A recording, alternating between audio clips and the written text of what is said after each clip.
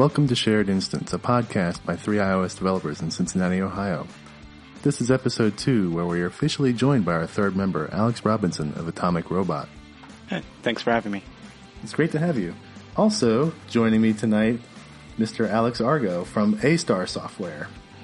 That's me. So guys, it's been a busy week for me. I don't know about you guys. How's it been? I've just been hanging out pretty much, to be honest.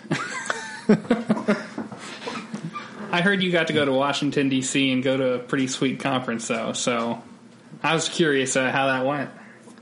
I did. It wasn't quite the conference I was expecting. The topics were decent.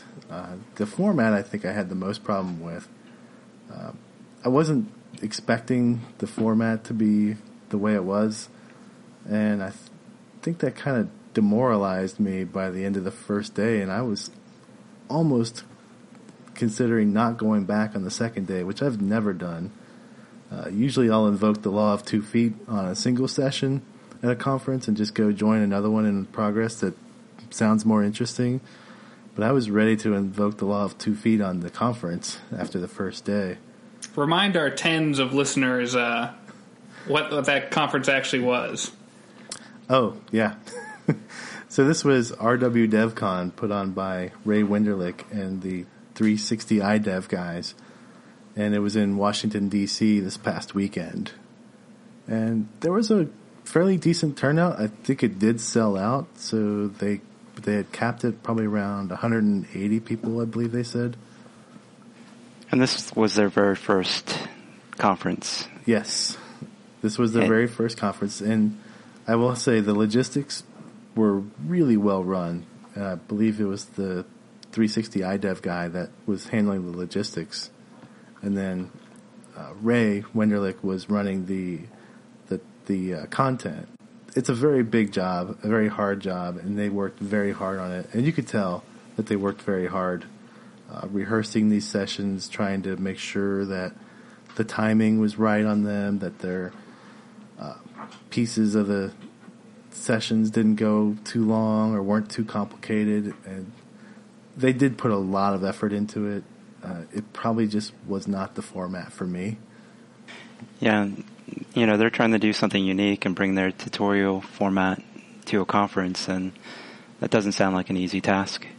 No, I'm the type of guy that hates the corporate training where you go sit in some training center for a week and you're handed this book that says, go click file, click new, click file, project, and the step-by-step kind of thing, which is very helpful for some people, but not for people like me. I want to know the why rather than the what, and there was a lot of the what going on in this conference. And I wish there was a little bit of the why in the very first part of each session, but it wasn't enough for me, and so it left me kind of wanting more, or feeling like I didn't get the value that I wanted to get out of it. At least that was on the first day. So these sessions, the way they're set up, it was a brief, about 20-minute or so lecture, and then a 20-minute demo where people were supposed to live code along with the presenter, and then a 20-minute or so lab. It worked out okay. The demo part where everybody's typing along, the first day I tried it a couple of times. Didn't feel like I was learning anything while doing that because I was too distracted with trying to fix syntax errors or other people raising their hands and interrupting, saying, hey, I got this problem, or could you scroll back up? I missed this part. So that part was distracting. And then the labs, I went through them for the most part on the first day and just wasn't enjoying myself. I am glad, though, that I did go back on the second day because I kind of adjusted my expectation. So the second day sounds like it was a little bit better. What was your favorite thing that you got to experience on the second day? On the second day, so at the end, there were some inspirational talks, and some of those were very good. And actually, some of the ones on the end of the first day were very good too. These were not necessarily technical talks, but maybe paths and that these people have taken in their lives, or there was one on identity, and this was a very well done talk. The ones that weren't necessarily the regular tutorial writers, I felt like I got more out of those guys. I think a lot of it too is where you are in your phase of learning. For somebody who's just getting started or intermediate, the hands-on tutorial probably works really well. But for you and people who've been doing this for several years are probably looking more for the theory and the high level, and you can fill in the gaps yourself. Yeah, you're right. Most conferences, they cater to the more broader introductory experience, which I was very excited about this one because it had 3 tracks, and a beginner, intermediate, and advanced. I just didn't get as much out of the advanced as maybe I wanted to, especially on the first day, but the second day was better. So this was also your first time you've been really forced to get familiar with Swift at this conference. What were your impressions? So I did do some of their Swift tutorials at the airport the night before, just to make sure I could at least grok some of the syntax and whatnot. And I've, in the past, played around a little bit with Swift. I haven't written a whole lot.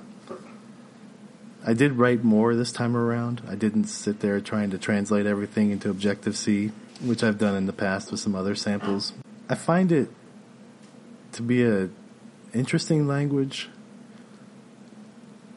It looks pretty until you, say, mix in some of the Objective-C compatibility, where you'll have this method and its parameter list, and then inside these parentheses are all these parameters, and then sometimes there's a name with a colon attached in front of a parameter. It's like, that doesn't look like it belongs. So I find that a little discombobulating. But overall, the Swift stuff wasn't too hard. I do feel like it may have distracted from the message in some of the sessions. There were definitely things where it's like, well, I'm learning about auto layout animations. To me, speaking in the lingua franca of Objective-C would have gotten the message across a lot clearer than with Swift, because it's just this extra layer that my brain still has to translate. I think there's a lot of people, though, who have been thinking more in Swift about iOS development lately than Objective-C. Like, people do it every day. Like, the people writing all these Swift tutorials, I mean, that's probably their lingua franca. And maybe even, people who are new to the platform, that's all they've learned. So I don't know.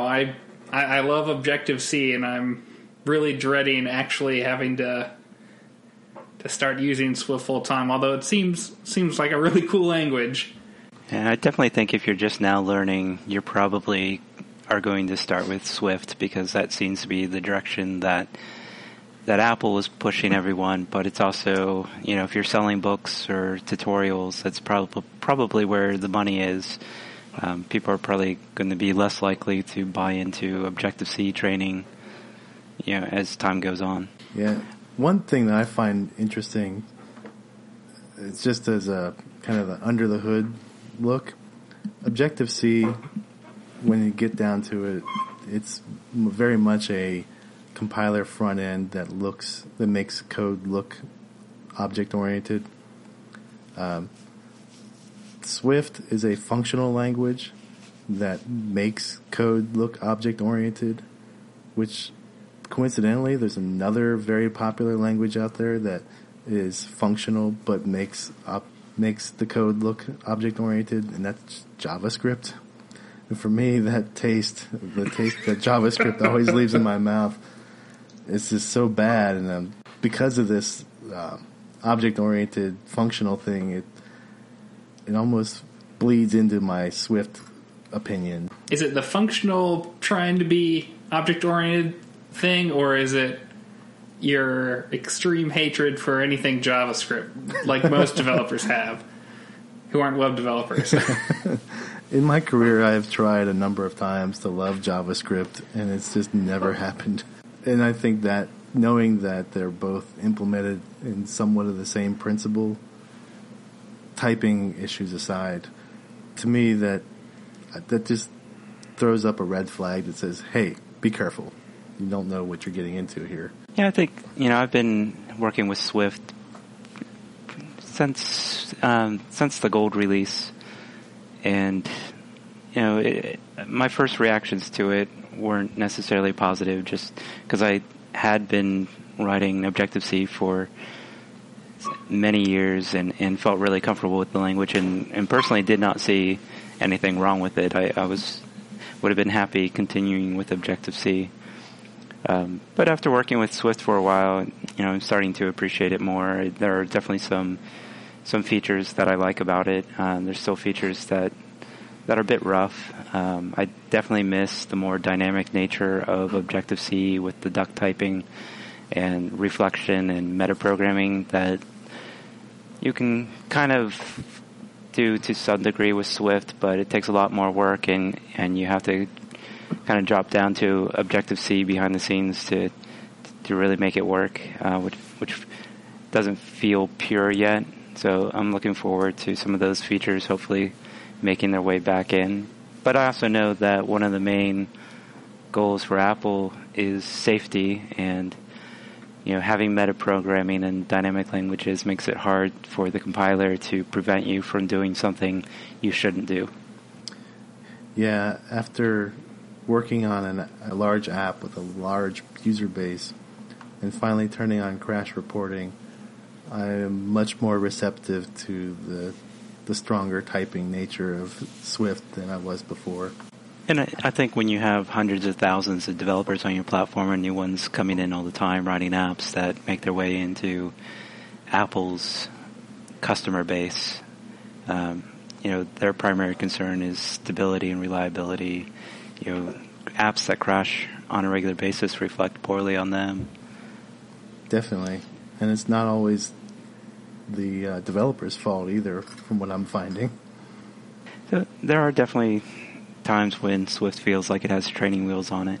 It seems like it may be a good middle ground between, something like Ruby or JavaScript that's kind of like the Wild West, and then you have something, on the other end like a Java or something like that with exceptions that you have to catch, and all fun stuff.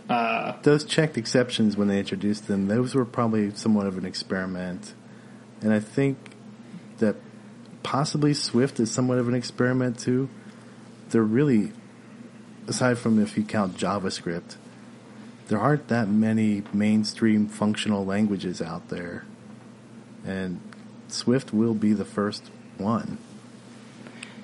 Yeah, there's, Java has things like Clojure and Scala that has some similarities in the hybrid nature.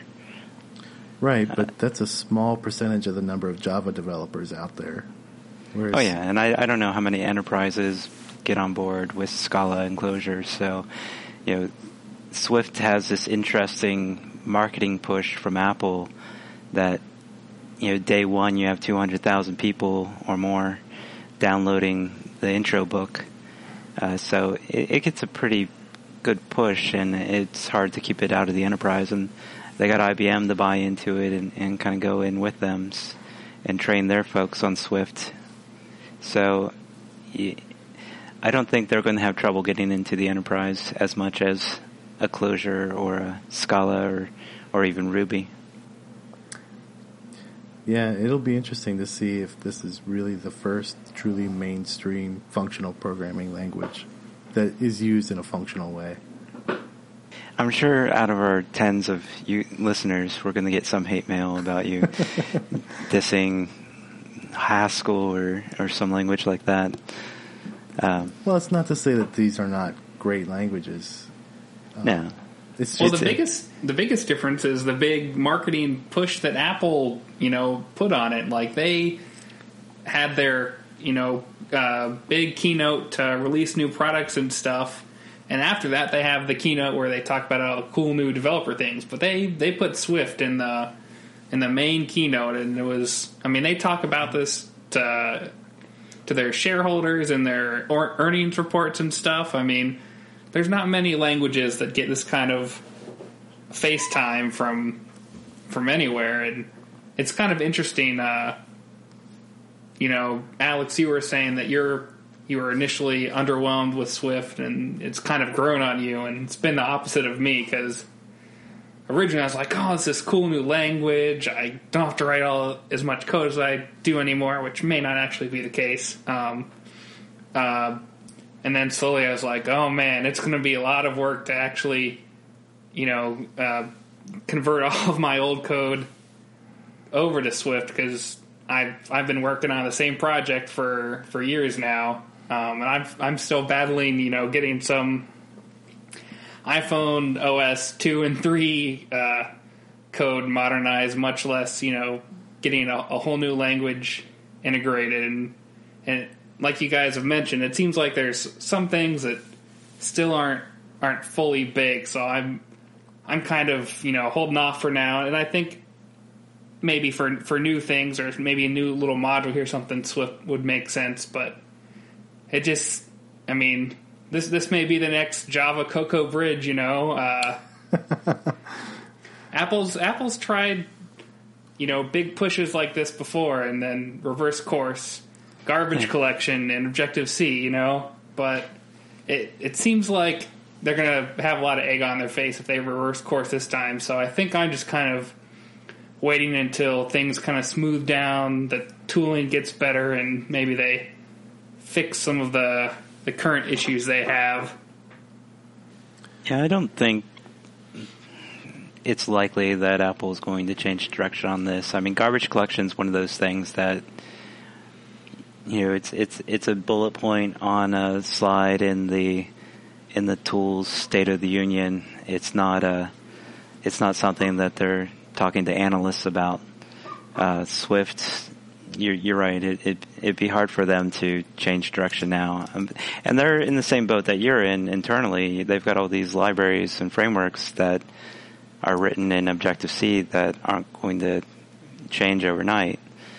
You know, we'd have an extremely unstable platform if they tried to rewrite all of Objective-C in Swift. Yeah, I'm also in rapid fashion. I'm also kind of waiting for, you know, Apple to start using it some more in some of their own apps, you know, maybe porting some libraries over to it, so we can see what, like, Apple thinks Swift native libraries should look like. And based on most accounts, a large percentage of the developers at Apple did not know about Swift until we knew about it. So they've now had several months where not only, you know, third-party developers have been using it, but internal teams are giving feedback and using it and helping shape the direction.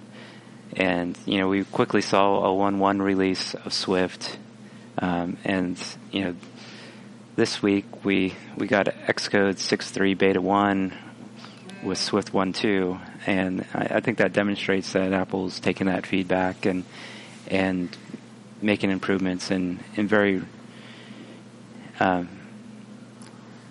Swift fashion, would you say? Yeah, I was trying to avoid saying that. Such a cliche. But yeah, they're definitely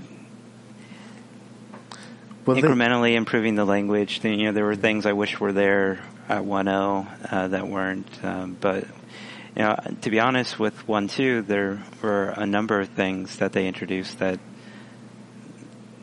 were hot topics for me. The incremental compiles being one of them. There's compile times with the production version right now, or as the projects get bigger, are not really anywhere near what Objective-C is. So the incremental compiles should make a big difference on your routine throughout the day. Every time you make a code change and try and rebuild and retest what you're doing, having to sit there for a few minutes is a bit painful. So I'm looking forward to to that. That's probably one of the biggest things. You It just have reminds to me of the practice old. I was going to say, it reminds me of the old XKCD comic. where there's sword fighting. Yeah, Yeah. the number one programmer excuse for legitimately slacking off. My code's compiling. It feels like launching the emulator for Android. Oh, zing! First one tonight. Uh-oh. You might want to cut that one out. I'm surprised it took that long. I was going to say you just need to practice the Pomodoro technique, and at the end of your 20-minute Pomodoro, hit the compile button, and then come back after your 5 minutes are done and keep coding.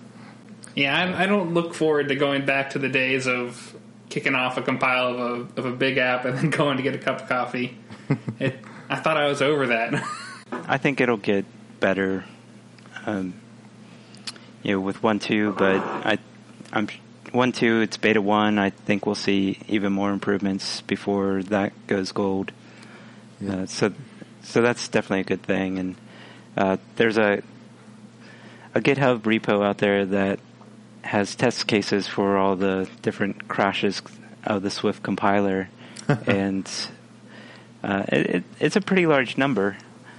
Can I do a coffee cup identifier yet? That was the one bug that I logged with Apple, trying to use the Unicode coffee cup. It's probably in there, but the 1.2 version, 83% of those crashes are now fixed. So, and that's just beta 1. So I think we'll see more of that, and I think community involvement like that, giving feedback to Apple is probably a big help. And the great thing about that is those are executable test cases that you can easily run and verify.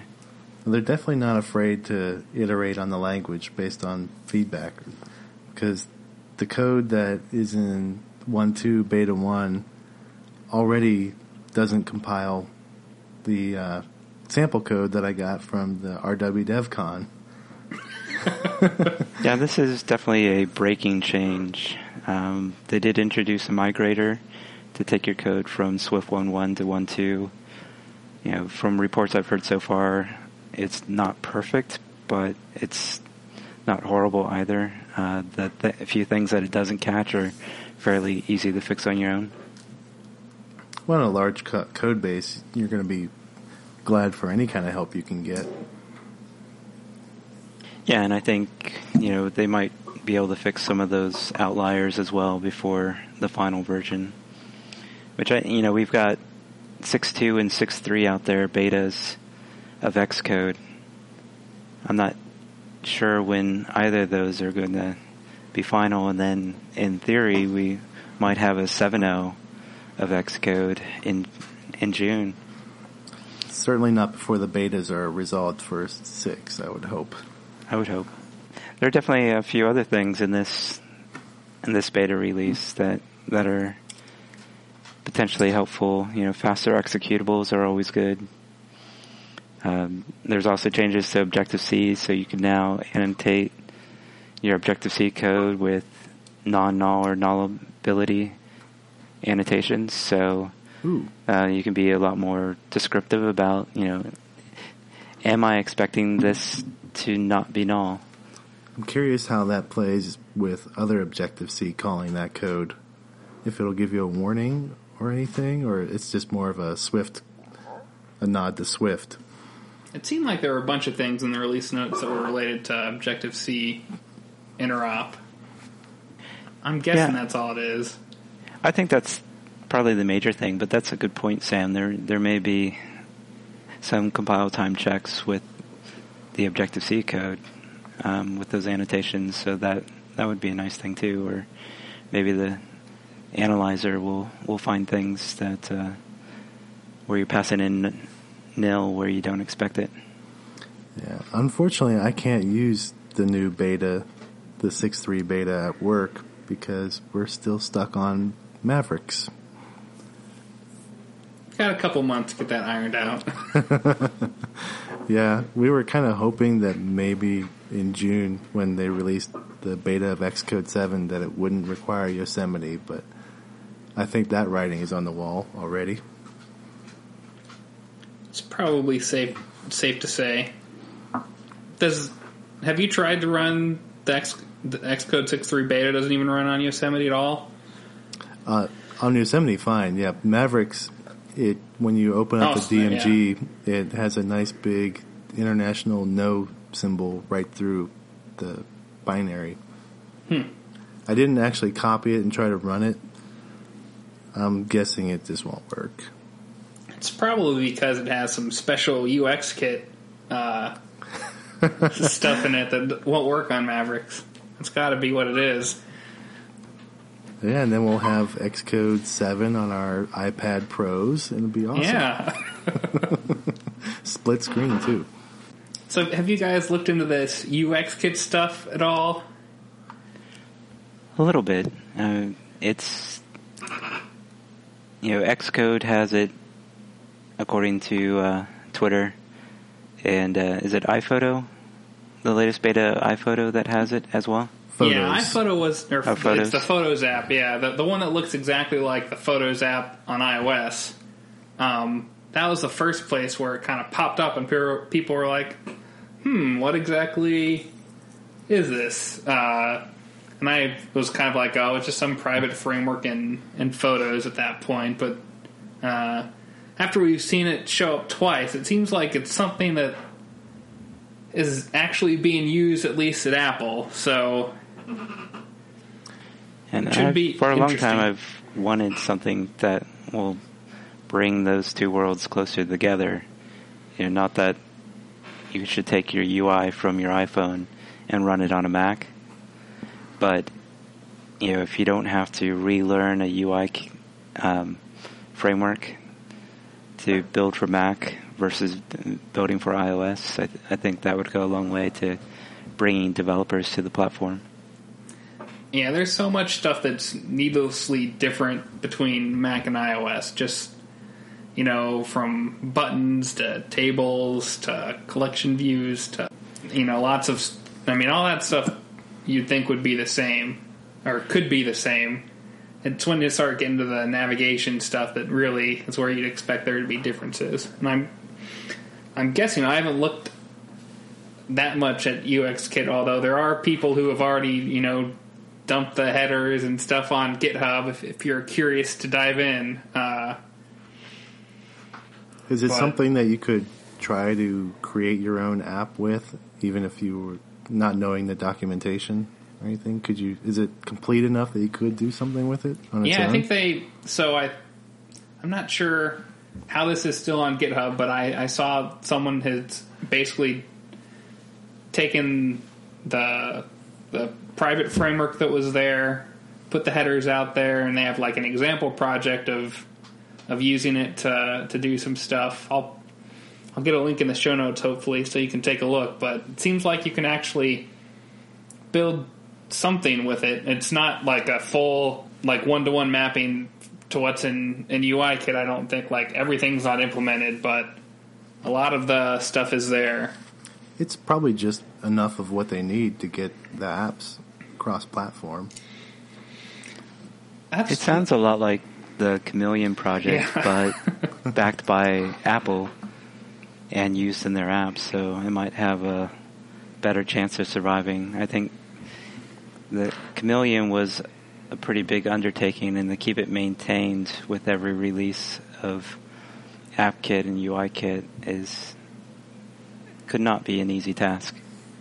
Yeah, well, there's definitely different paradigms in the UI.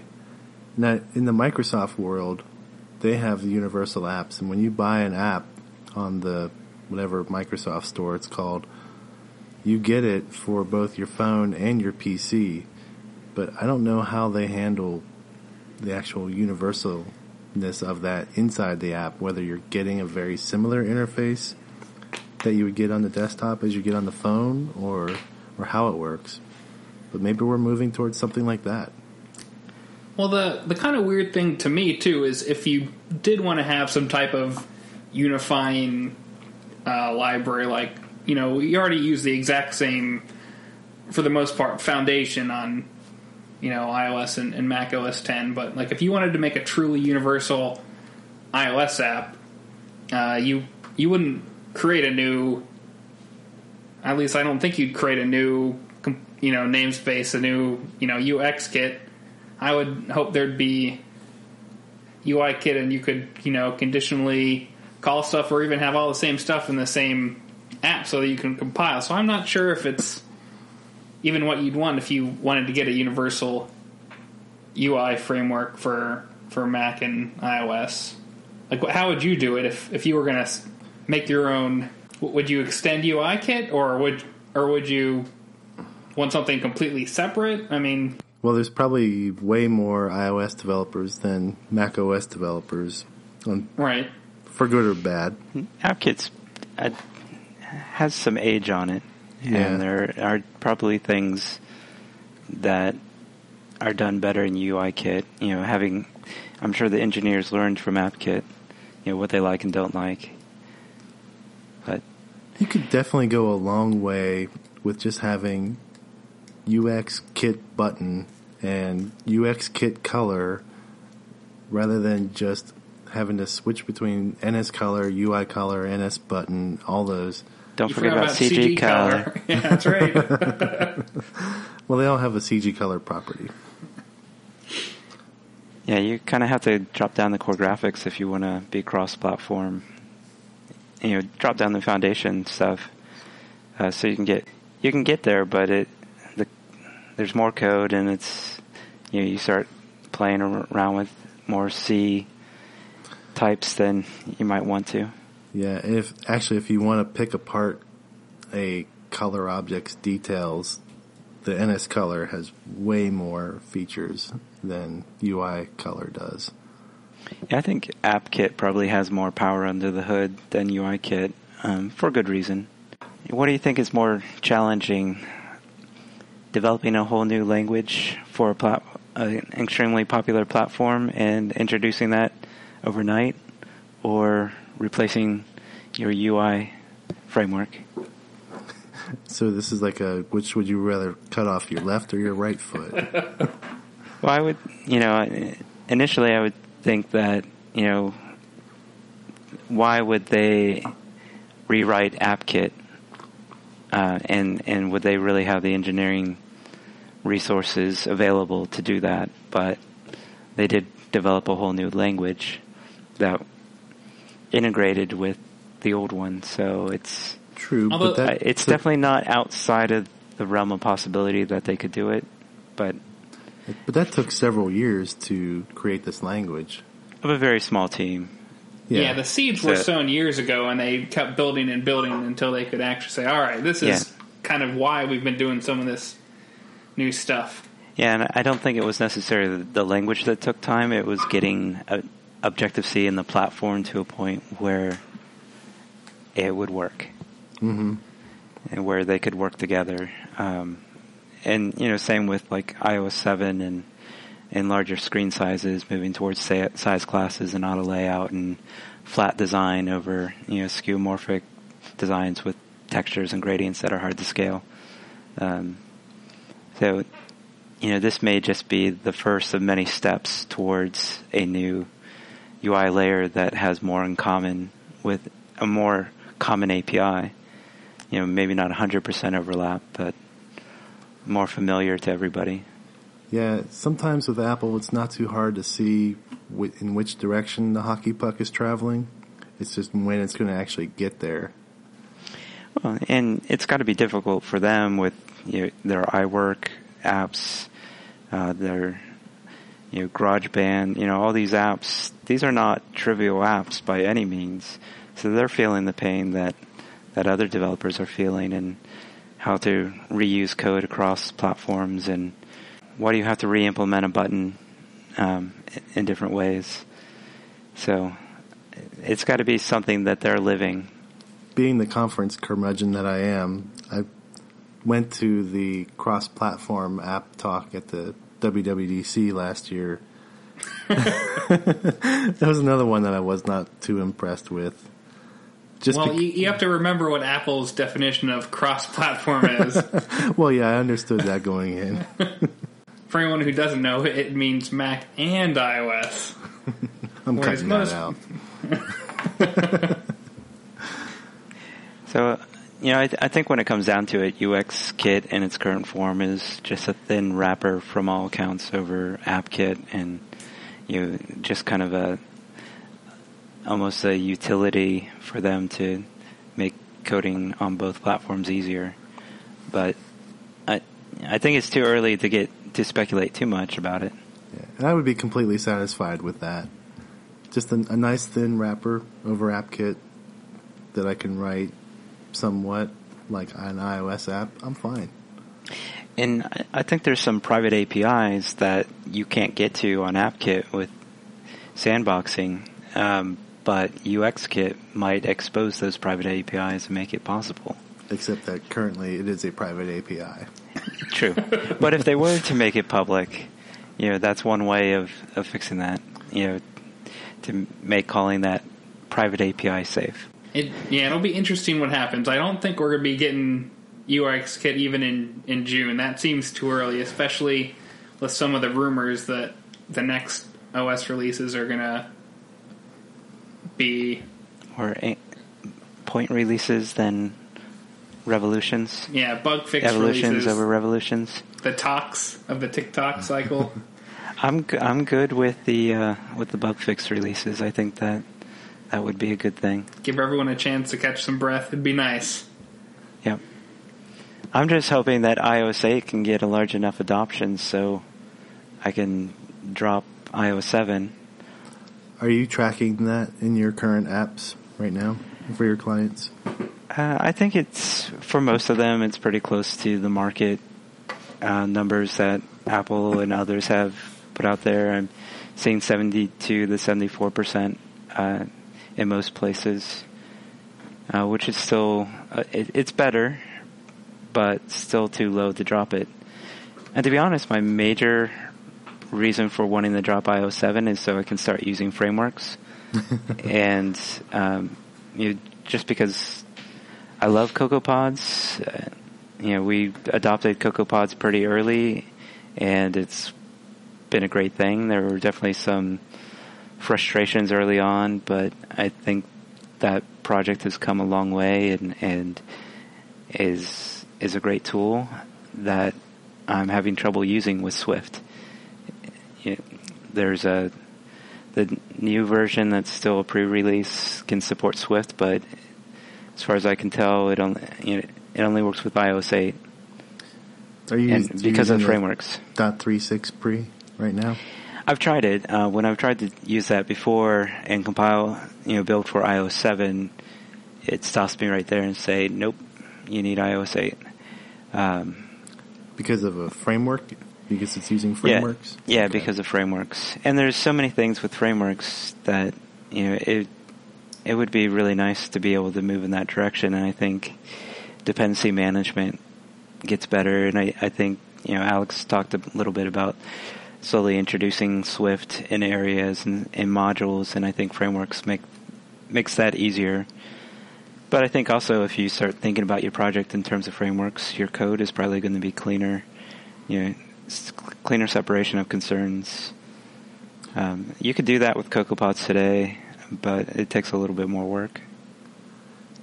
Yeah, CocoaPods has really been a godsend and also a devil send at times, because it's great when it works and really bad when it doesn't work. It's been pretty rare in the last year or so that I've run into any issues other than making sure I updated to the latest version. I know there was a few migration points where I had to update my environment for things to work again, but after that, I haven't had too many troubles.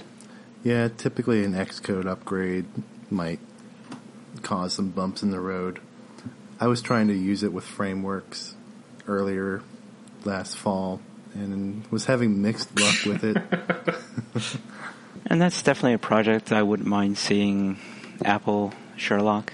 Not that I don't mind using CocoaPods, but I feel like that should be baked in, and my peers on the Android side have Gradle, and that's endorsed by Google as far as I can tell.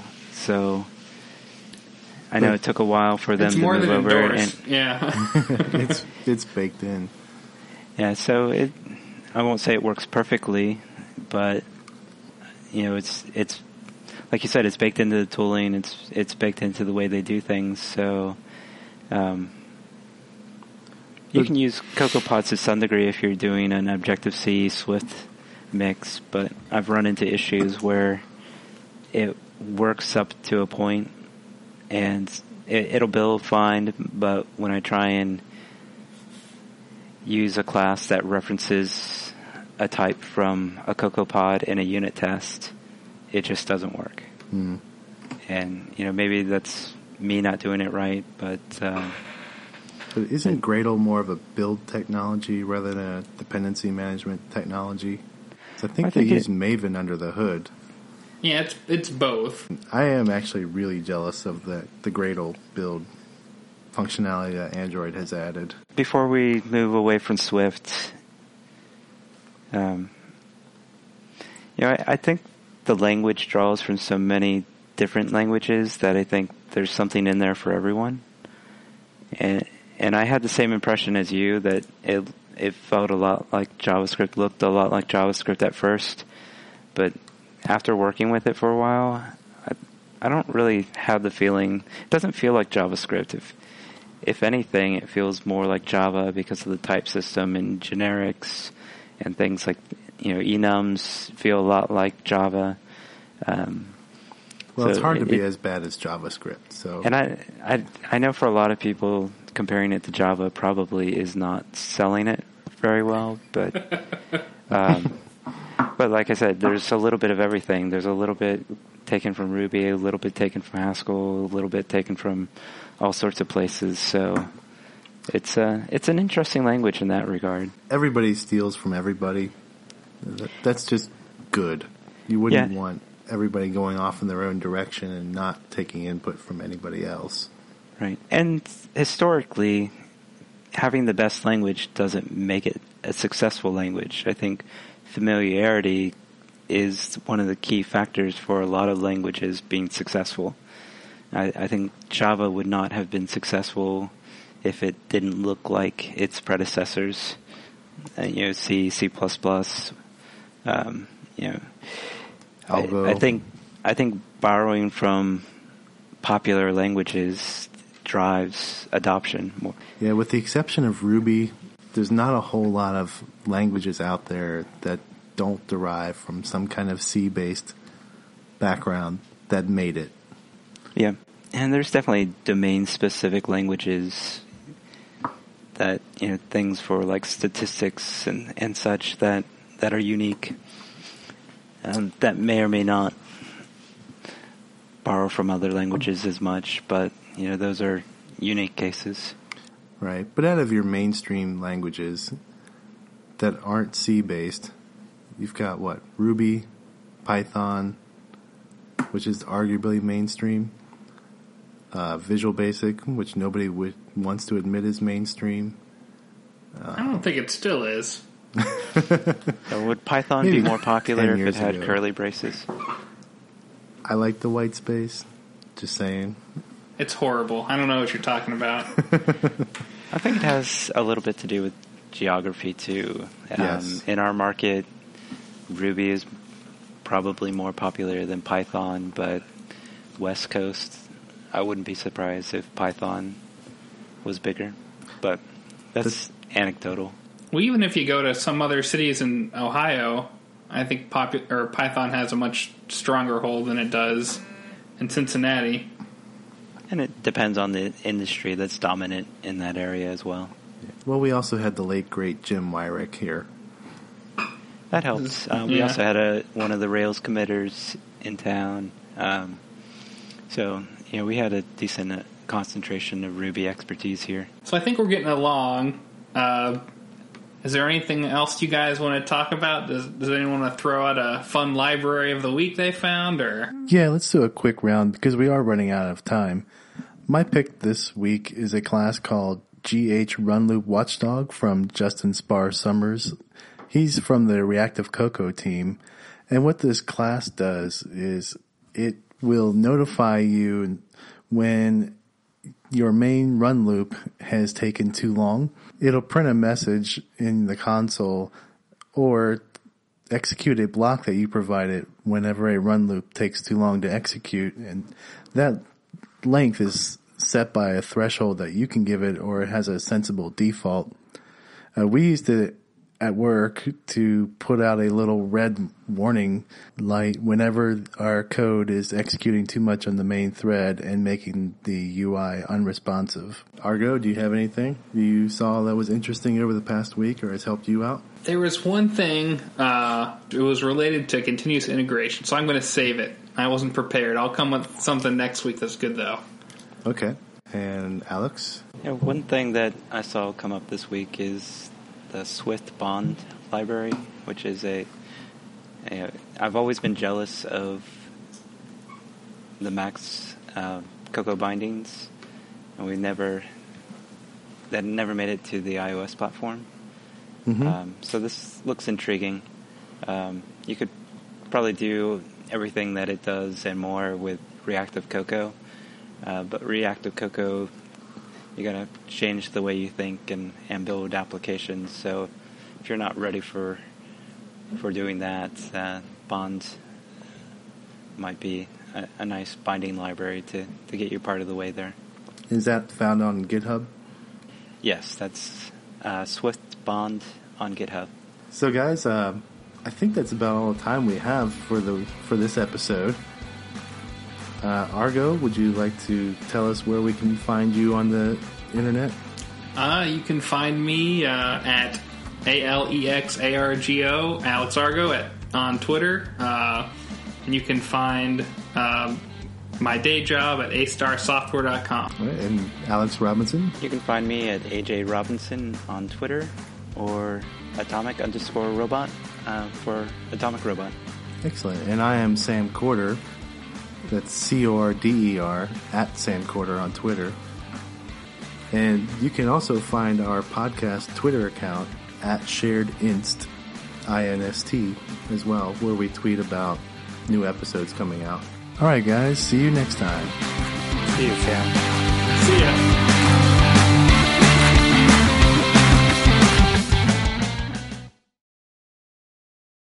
Maybe our CI talk could be a thing that we keep mentioning that we're going to get to, but then never get to, so people keep listening until we do. That might be a good strategy.